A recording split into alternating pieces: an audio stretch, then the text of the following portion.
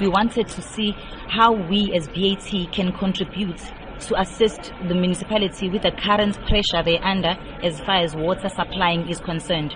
So with this plant, us recycling our water that we have used in our processes, as well as the rainwater that we harvest, we saw that, okay, fine, then we end up using far less of municipality's water supply. Because what we use the municipality water for now is purely drinking. But for toilet flushing, we use our recycled water. And for processes, that includes our boilers, which consume 4,000 liters a week. As we drain every week, we use the recycled water.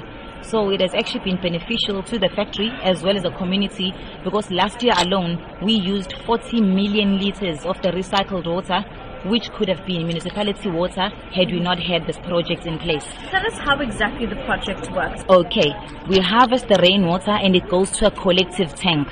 From the collective tank, it goes to the sand filtration. Sand filtration process removes all the big particles, the big solids and the normal general waste from the water. From sand filtration, we then go to activated carbon. When you put the activated carbon, that removes all the bad smell, the bad taste from the water, the viruses and all of that. After that process, we go to ultrafiltration. From ultrafiltration, this is where now we removed all the suspended solids. So the water is as pure as you can see after ultrafiltration.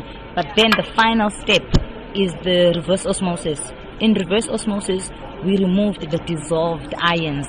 That's the final step, making the water far pure, as it has no minerals when it gets to the last stage. We understand that this is a pioneering project in that none of your other branches anywhere else in the world is using it. Actually, this is currently a proudly South African project. We're looking at a bigger picture, not only BAT, as we've even started sharing this with other companies to make them understand, because at the end of the day, it doesn't only have to be a BAT fight as far as the water scarcity is concerned.